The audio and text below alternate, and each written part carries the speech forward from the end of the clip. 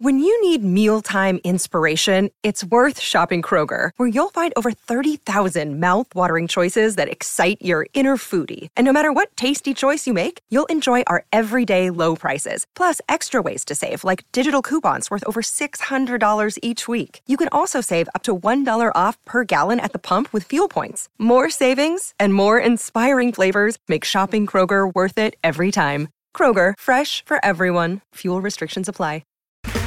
Okay, round two. Name something that's not boring.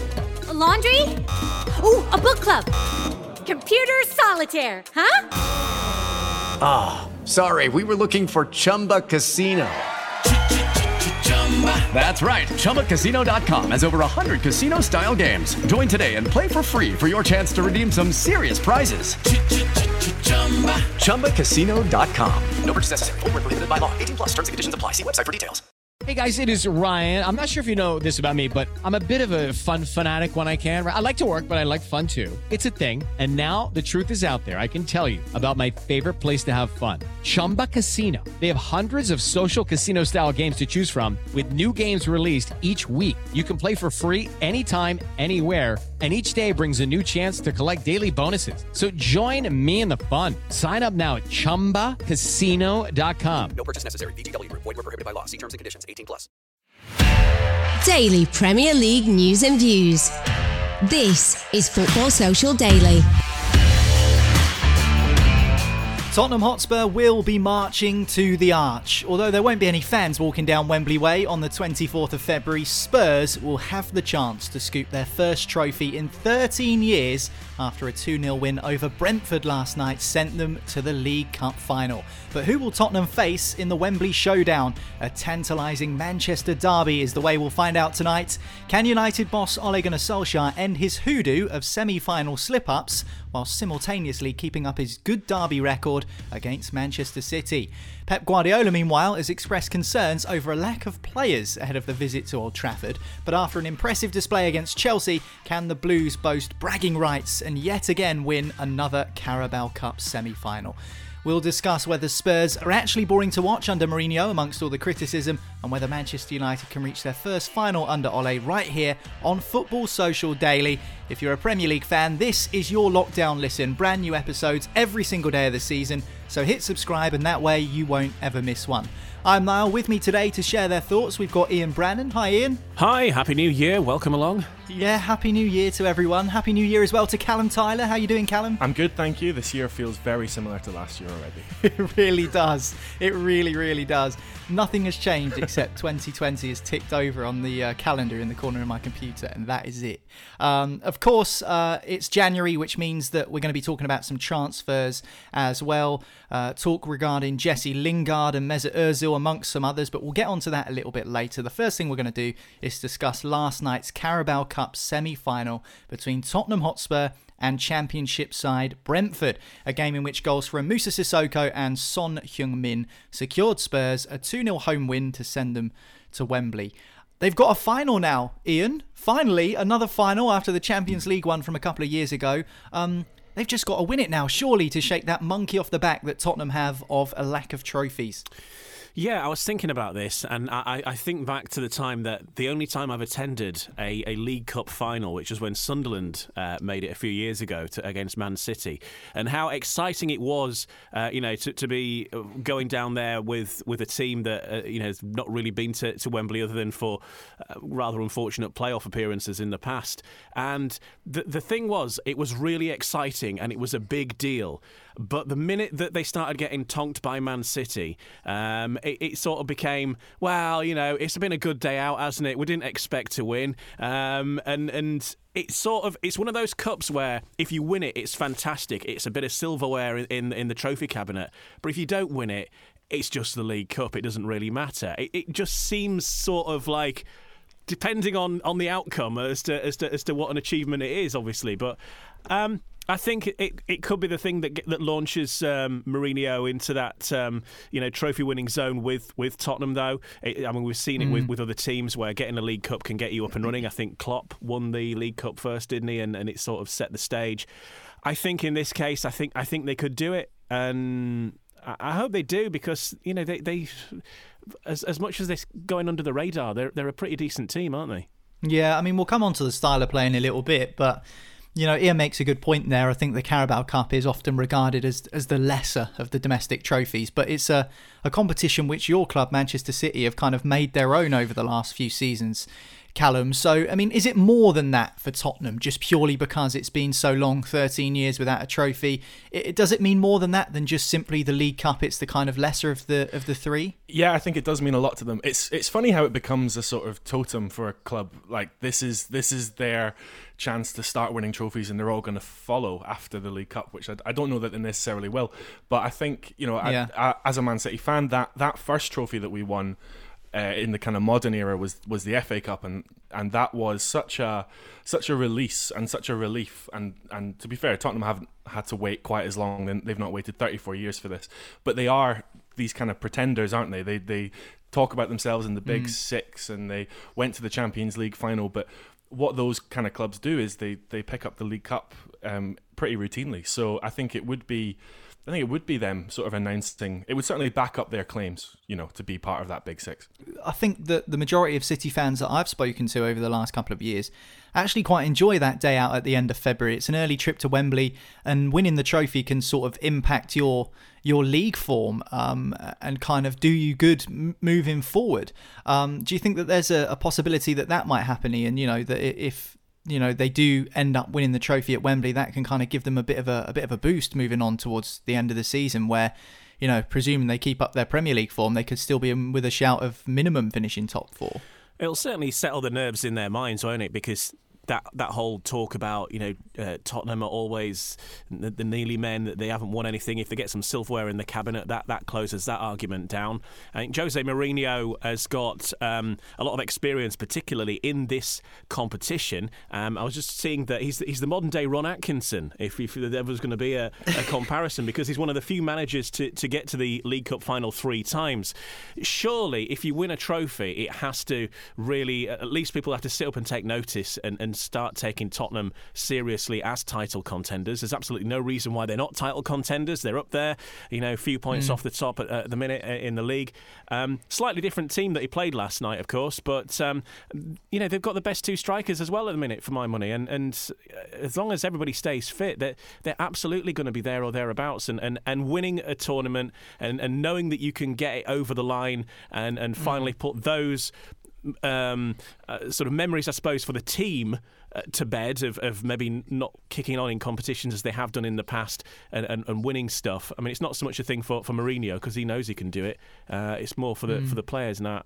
Yeah, absolutely. But I think, as is the case with all football, they need to keep their team and their main men fit. Like Kane and Son and all that. And I think they're going to be in with a chance. It's exciting. Yeah, definitely. It's exciting for Tottenham fans. Shame for them that they can't be there, but I don't think they'll care too much, because they seem to get so much stick about never winning a trophy on social media. I think, as I said before, getting that monkey off the back would be sort of priority for them. But on the flip side of that, Callum, do you think their league form might actually suffer now from here on in? Obviously, I'm purely speculating here, but subconsciously, when sides are in a final and they know that they've got a chance to do something special for the first time in a while, that can be of detriment to form in other games, so to speak. So do you think there's a chance that their league form might dip slightly with one eye on that Carabao final at the end of February?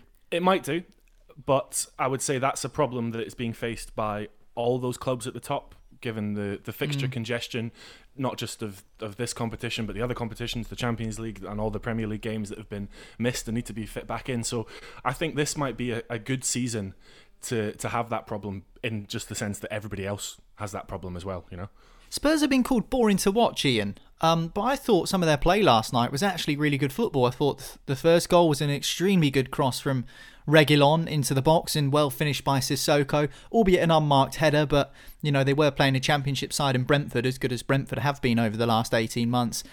There is still a difference in quality there.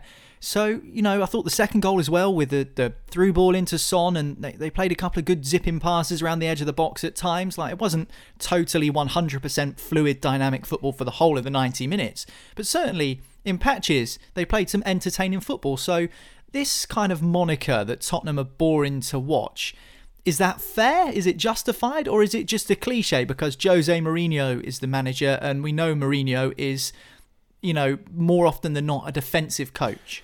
Yeah, I don't think they are boring to watch. I think there are more boring teams in the Premier League that I will be able to pick out.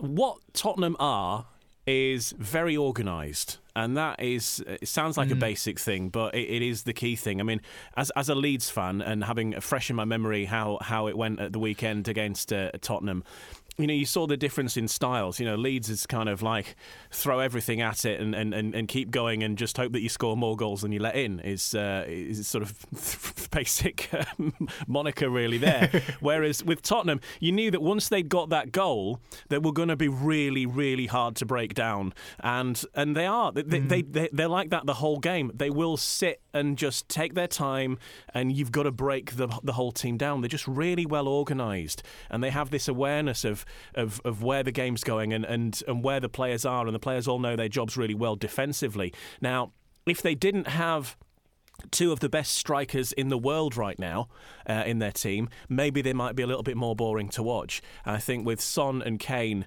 and what they can do when they get the ball, that makes them not boring because they're very exciting up front, and I think that's what balances out the potential boring elements. But interesting that they played some different players in the League Cup, which gives them a chance. And great for Sissoko, who scored his first goal since December 2019. So quite a goal drought there. Yeah, and it was a good header as well into the top corner, and I think that was Tottenham's first real, if I remember rightly, their first real kind of strong opportunity of the game, let's just say. What about you, Callum? I mean, do you think Tottenham are boring? Because those games that Manchester City had against Spurs, I mean, I'm thinking of the Champions League quarter-final or semi-final, I think it was the quarter-final a couple of years ago, which was just absolutely unbelievable, rip-roaring back and forth, VAR, last-minute drama and heartbreak. I mean, those were the games against Tottenham where Manchester City fans were saying, even though we've lost or won or whatever, that was a fun game. I don't feel that we've got that same sort of element to Spurs now, but I still don't personally think they're as boring as people are making out. What do you think? Yeah, I think this is not the same swashbuckling Tottenham Hotspur that went to the Champions League final a year or two ago, and I think that's what you get when you get Mourinho. Mourinho has drilled them. As Ian said, they are phenomenally well organised, and I don't think Spurs will mind because, that game that they played against Man City where they beat us this season, they surrendered possession, they soaked up the pressure, and then they kind of hit us, sucker punched us on the attack. And that's ultimately like how you win leagues and how you win Champions Leagues, and that's what Mourinho brings. I also what is the measure for boring? Tottenham have scored the fourth most goals this season. They've got 5 more than Manchester City in the league. They have had kind of standout results. They had a 3-3 against West Ham and they beat Man United 6-1. I don't really know where that claim would come from. I think the difference is that this Tottenham Hotspur are way more organised than maybe previous Tottenham Hotspurs. Yeah, I think that's a fair point. And if you're Spurs now looking at tonight's semi-final, I'm sure some of the players will be watching it, Ian. Manchester United against Manchester City at Old Trafford. I mean, do you care who you face in the final? Does it really matter? I mean, when you've got Jose Mourinho as your manager, you're always going to feel confident with him in your corner because he is so good at those one-off games. I think when you've got a choice of who you're going to face in a final and it's Man United or Man City, I think you probably it's not a great deal. It's not like one's Brentford and one's Man City. I think that they're both very difficult opposition. It's going to make for a great final. Whoever is in the final. I don't know. Who would you rather face? I suspect. Romantically, of course, I think that maybe Mourinho would prefer to face Man United for the old beef there and all that kind of stuff. But I don't know, maybe on a sporting point of view for Tottenham in terms of who they're going to have the best chance again, I think they might play better against Man City. It's yeah. Well, it's interesting, isn't it, Ian? Because he'll probably have a point to prove against Manchester United with it being his former club and the way he kind of left Old Trafford. But also, he's had a few ding-dongs with Pep Guardiola in the past. And there's kind of been this, debate between people over whether Pep's the best manager of the last 20 years or whether it's Jose. And Jose, has kind of had criticism saying that he's past it and whatnot. So I think, if you're talking about what would give Jose greatest satisfaction if Tottenham were to win against either of those clubs, it is quite difficult to call. Yeah, it is. It is difficult to call. I think. How can I second guess what Jose Mourinho thinks? I think he'd prefer to beat Ole, wouldn't he? And just to sort of take something off of the Man United hierarchy, because I think he knows that would wind them up more. I think you might be right there. Anyway, we'll be talking about both Manchester clubs, United and City, after this quick break here on Football Social Daily, because of course it's another Carabao Cup semi-final tonight, and it's a big one at Old Trafford. Football Social Daily. Subscribe to the podcast now so you never miss an episode. Listen to the latest Premier League news, updates and match reports now. Just ask Open Sport Social. Welcome back to the podcast. This is Football Social Daily from Sports Social. Brand new podcasts focusing on Premier League action every single day of the season. So make sure you hit subscribe, and that way you won't ever miss an episode. And tonight, it's the Carabao Cup semi-final. 2 Premier League sides in action in this one, and 2 of the biggest clubs in the division, it has to be said. For a place at Wembley on the 24th of February, Manchester United and Manchester City go toe-to-toe. Now, Manchester United are in good form. They've got a decent record under Ole Gunnar Solskjaer in Manchester derbies against City. Does that concern you at all, Callum, as a City fan, Solskjaer's record against you in the last couple of seasons? I am very concerned, just because that seems to be the game that Manchester United, whatever crisis that they are in inverted commas, at that particular given time, they do seem to raise their game against Manchester City. So yeah, of course, a one-off derby game in a knockout cup competition, they'll be desperate to get to the final as well. I am worried. However, it does also seem like, Man City have solved the problems. Pep solved the defensive issues, and that game against Chelsea was like watching Man City from 2 years ago. So if that Man City shows up, then they should blow Man United away. But that's a big thing to say, and it's impossible to call, which should make for a great game. But then the last one was pretty dull, wasn't it? So yeah, indeed. Well, you played really well against Chelsea. You just highlighted it there. Is that inconsistency becoming slightly frustrating? And Pep Guardiola knows it, the fans know it, everyone who kind of watches Manchester City closely know how good they can be. But, at the beginning of the season, there was an issue with consistency in front of goal, not being able to find the net, but the defence was good. And against Chelsea, it all seemed to click and fall into place. Now, over the last couple of days, there's been talks over Kevin De Bruyne being a bit disgruntled over a new possible contract. It just feels that there's a few issues starting to crop up here and there. Did that Chelsea game feel like a turning point in the season for you? It did, but I would also say that the way that Pep kind of he's constantly rebuilding the team, right? So there's this whole thing about whether Pep can rebuild Man City this season. He's had to rebuild different elements of it as we've had injuries and different fixtures and people dropping out with COVID and all this sort of thing. And early in the season, we were really bad defending, and then he sort of sorted that out, and we went on that run of games where we didn't concede, and that resulted in like quite boring draws against Man United and some of the other games around then. And then he sort of went, right, defence sorted, now let's get back to the attack. And there was a game, I think it was West Brom just before the Chelsea game, where there were hints that he started to crack it. And it's almost like Pep's team is like a constant work in progress over the season. And we've seen it before where he sort of has a bit of an epiphany or a realisation. And I just hope that Chelsea game was, yes, okay, great, I've fixed the defence and I've fixed the attack, and now we're going to go and blow teams away for the rest of the season. But it's Manchester City as well, so that could be completely wrong, and it could all fall apart. Yeah, well, from a Manchester United perspective, Ian, they reached 3 semi-finals last year, but they couldn't get the job done. They couldn't reach the final. Ole Gunnar Solskjaer's kind of had that lingering over him a little bit. It's not going to overshadow tonight, but it's certainly going to be talked about. The fact that last season they were in 3 semi-final opportunities, a chance for Solskjaer to scoop his first ever silverware as Manchester United manager, and they fell short. So his good record in derbies against Manchester City is kind of being put up against his poor record in semi-finals. So it makes for an interesting narrative. Yeah, it's very similar to what we were saying about Tottenham, that they've been Neely men a few times, and maybe now it's the time for Man City to prove that they can be silverware winners again, especially under Ole Gunnar Solskjaer, of course, as you say, hasn't quite made that yet. And I think, again, if Man United could win just the same as Tottenham, getting that silverware in the cabinet, it'll be heralded as a great success, and maybe it will allow them to kick on further into the season. it's going to be an interesting battle. It really is, and I think, as you say, I would. Manchester United seem to have the momentum, perhaps at the minute, just slightly. Certainly in the league, a lot depends on which teams the respective sides play as well. Of course, the Carabao Cup or the League Cup, whatever you want to call it, the Simod Cup. Was that something else, wasn't it? The Milk Cup, the Rumbelows. Milk Cup. Yeah, I call it the Rumbelows Cup.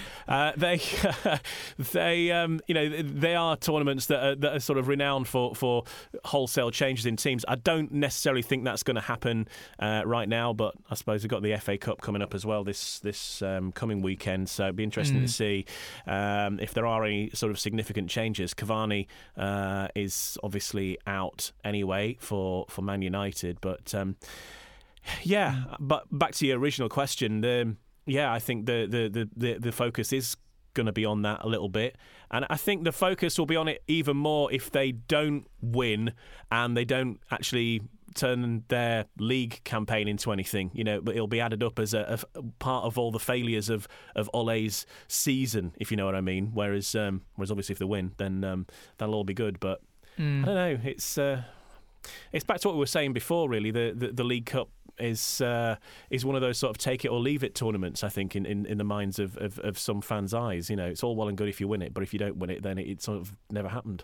Yeah, I think it would be good. I think it'd be good for Solskjaer on a personal level if he can see off Manchester City in the semi-final and kind of shake that stigma of, he's only good in leading up to a semi-final and he can't win one.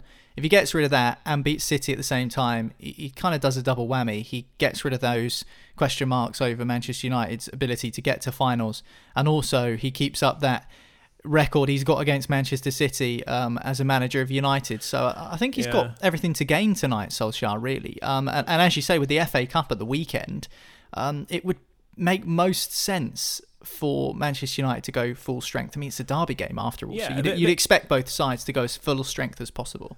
I wouldn't expect Man United against Man City. I don't think the fans would tolerate him sort of putting a reduced side out against Man City, especially, it's a cup semi-final. We're beyond the sort of initial stages, the first round or whatever it is where they drop in and it's kind of against, a team from lower down the league. This is still, as you say, a big local derby, a place at Wembley at stake, potentially a cup, and then to go to Wembley, and if he did beat Jose Mourinho in a final, then people would start taking Ole Gunnar Solskjaer as the real deal, that he's been built up to be this great coach. And we've been talking about that perhaps, if he wasn't an ex-Man United legend, would he be at Man United? But we've said that he's also must have some of the credentials to be good enough to be in the job. And I think people will say, look, he's won silverware and he's beaten one of the arguably greatest coaches of the modern era. And stick that in your pipe. Yeah, it's hard to say, who it's probably going to be most valuable to if, let's say, United reach the final and they win, or Mourinho wins it for Spurs. Not that I'm wishing Manchester City to lose this game. If it sounds that way, that's absolutely not the case. But Pep Guardiola... We've won the last three. Anyway, I know. So. You've got enough in the cabinet, that's for sure. I was going to say, Man City fans, I mean, I remember a few years ago when I went down there when Sunderland were playing Man City, that time Man City fans were like, oh yeah, we've been down to Wembley about 5 times this year. It's like, just come on, they've practically they go out, Man City fans go out and buy a season ticket for trains to London at the start of the season, knowing that they're probably going to come in handy at some point. They do go to Wembley a lot, it has to be said. Although I do remember that Wembley final against Sunderland, because Yaya Toure scored an outrageous goal from about 30 yards. I will always remember watching that on TV. A couple of things I wanted to discuss before we move on to some transfer talk. Pep Guardiola, Callum, has been talking about perhaps a lack of availability for some of his players. You've mentioned some of the issues in terms of squad selection that Pep's faced over the last couple of weeks with injuries and players going down with COVID, games being called off, etc., etc. He was also saying in his pre-match press conference that, he's struggling to kind of club together a fully fit squad. At least that's what he was alluding to. I'm not sure how accurate that really was. I mean, what's your take on the whole thing?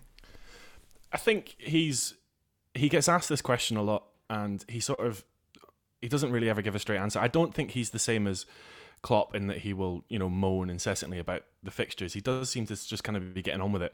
But we're missing our first choice goalkeeper, so Ederson won't be in this game.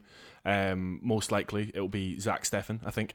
And while Zach Steffen is a good player, that's why he's at Man City. He's only had one game for us kind of this season, I think, which was against Chelsea, where he also picked up the ball from a back pass, which was very bizarre.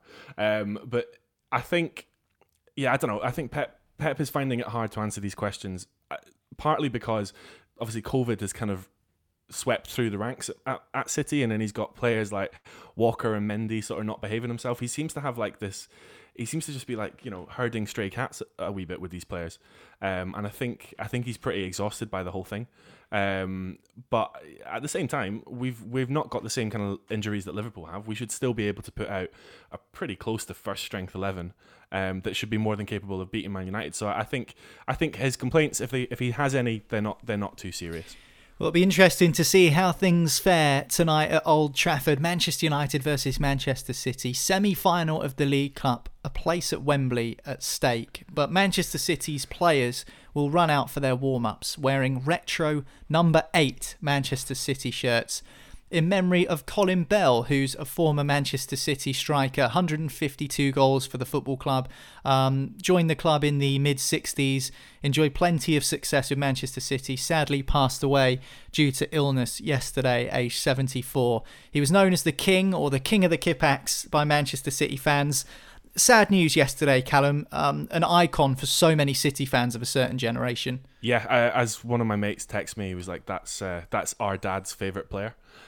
Which is kind of how, if that's how you got into Man City through your dad, like many people did, that's the name that was always top of the list, the absolute best. And for that generation that saw him, he will always be the best, and he will always be unbeaten. And in their eyes, I don't think anyone would come close, even in the current crop, for the sort of magic that he was able to conjure on the football pitch.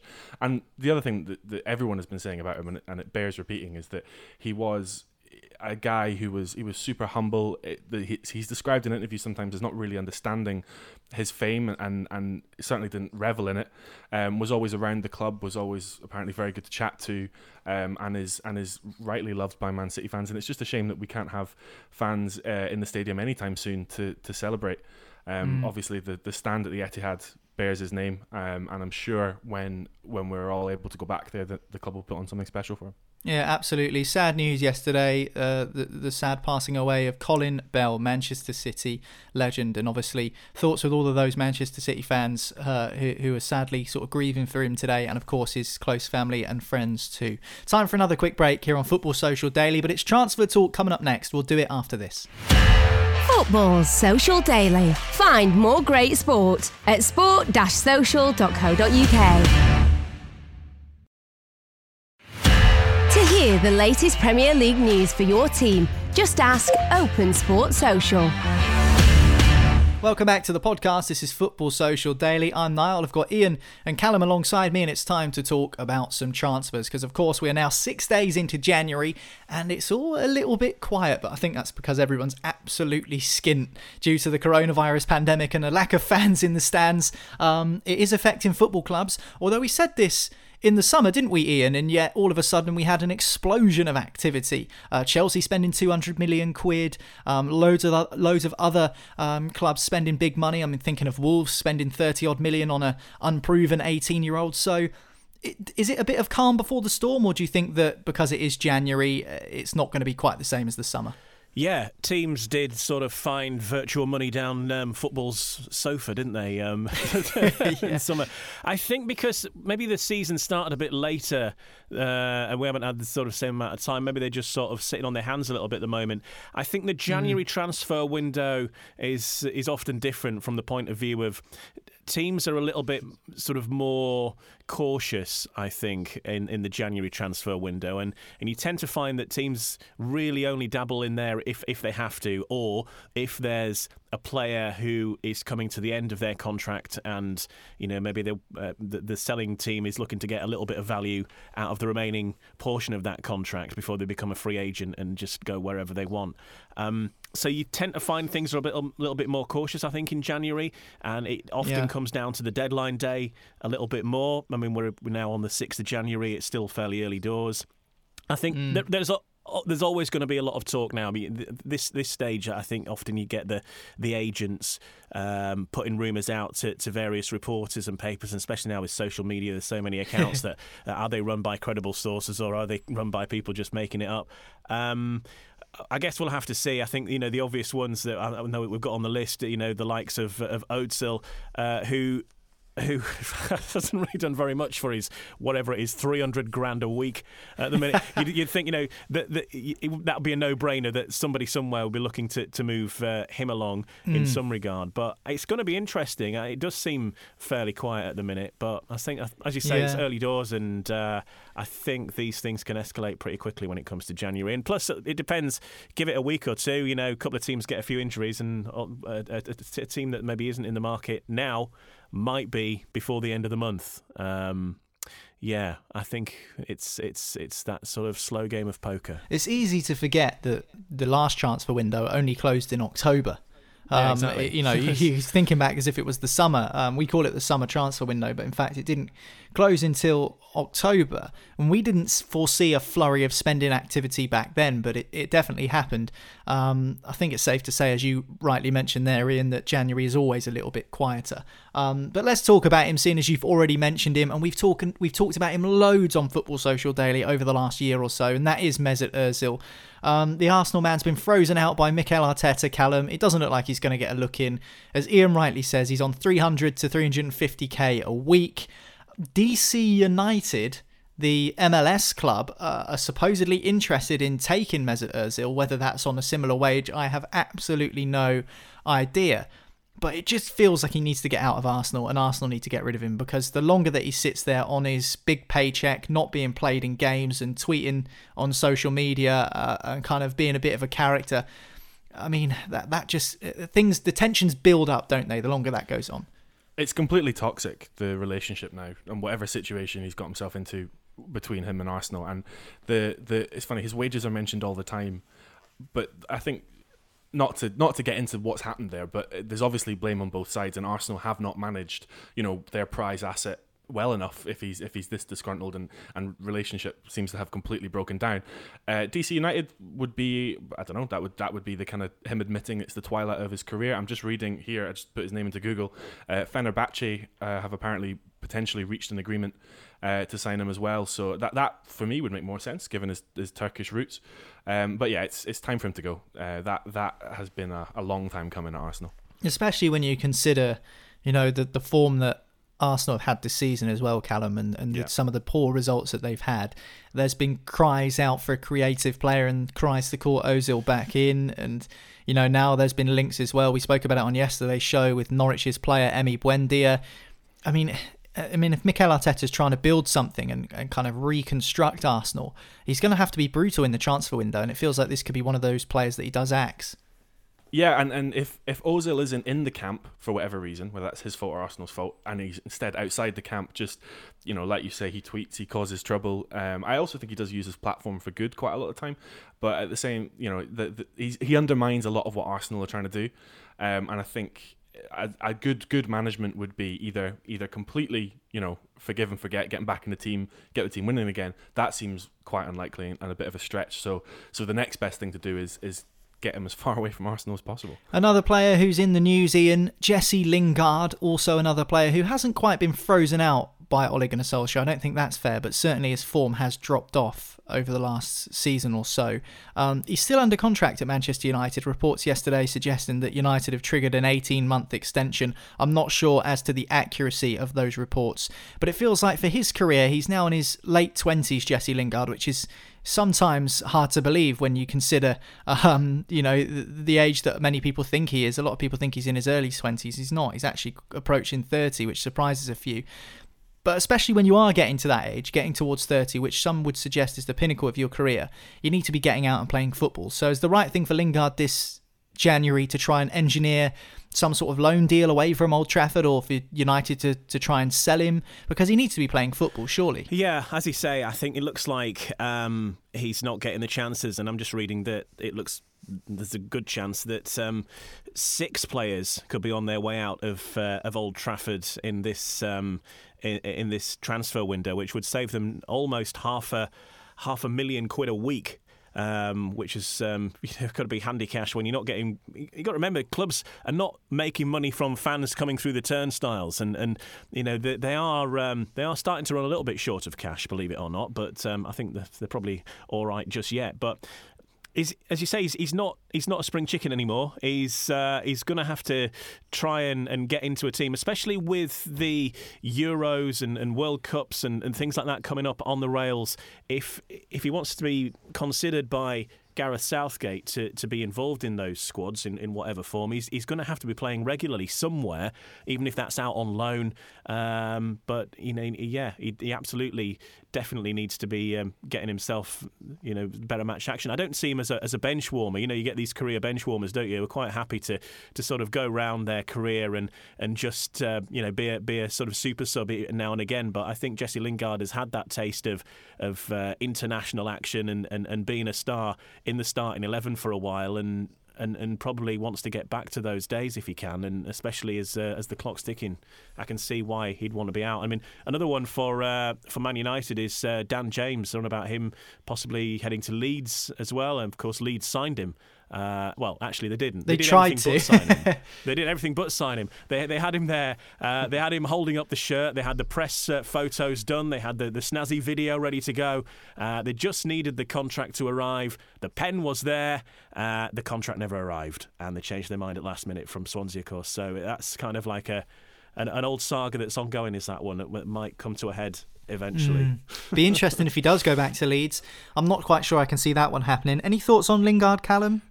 You said, Ian, he's not the kind of perennial sort of career bench warmer. I think he's got I don't want to sound like Graham Souness, but he's got a bit of a kind of, would it be fair to say, work ethic attitude issue sometimes. It's been said at Manchester United, and I wonder, you take him out of that environment where he's been his entire career, it's kind of sink or swim if he goes somewhere else, especially if he goes somewhere where they're a bit more up against it every week. And it, to be fair, it could be the making of him. It's been the making of other players. You just don't want to see him turn into another sort of Ravel Morrison figure, just kind of trying to make it work in all these places and going around the houses. And I think Lingard's got too much talent for that. But he's also got to make the most of that talent, which he, to be fair to him, hasn't done yet. He's a good player, Jesse Lingard. I do somehow think that he'll end up just staying at Manchester United, though. And I think if there is going to be any move, it would be the summer more than anything. I think Ole Gunnar Solskjaer's been hinting that he wants to try and keep quite a large squad together for the season.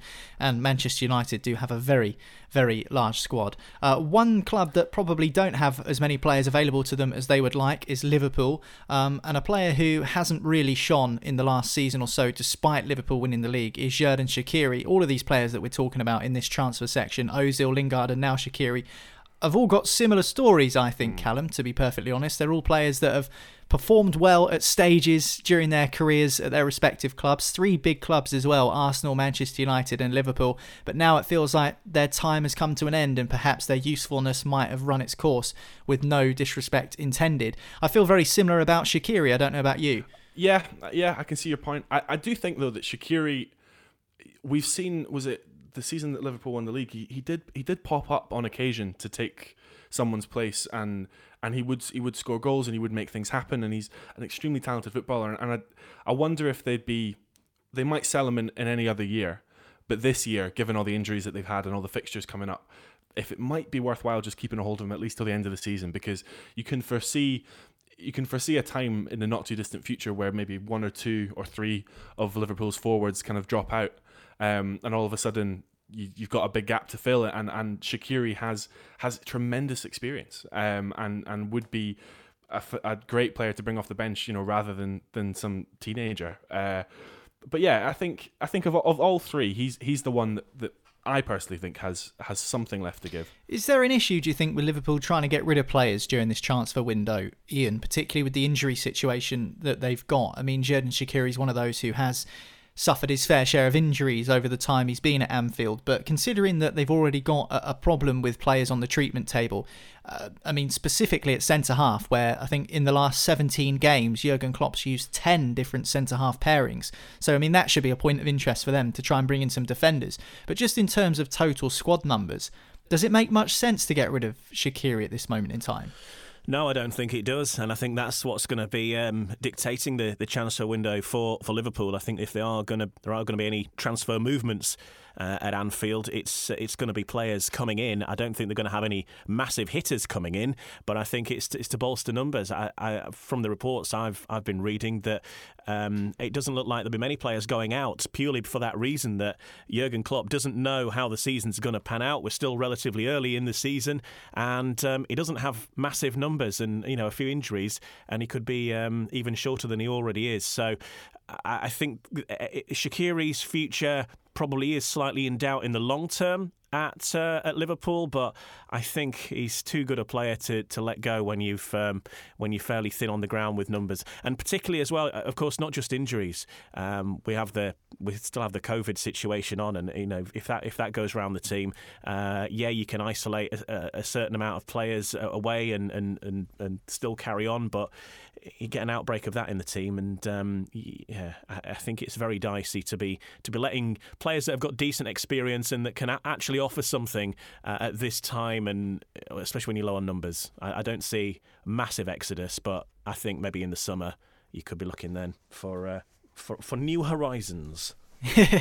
Well, that's what we think. What do you think? Get in touch with us via social media at The Sports Social on Twitter, at Sports Social Official on Instagram. And if you're on Facebook, just search for Sports Social and you can find us there. Send us a message. Let us know what you think. If there's anything you want us to talk about on the podcast as well, or any questions you want us to answer, make sure you do send them in to us, because we do answer them once a week, every week on the podcast. So it'd be great to hear from you. And also leave a review as well if you enjoy what you hear. Reviews mean a lot to us.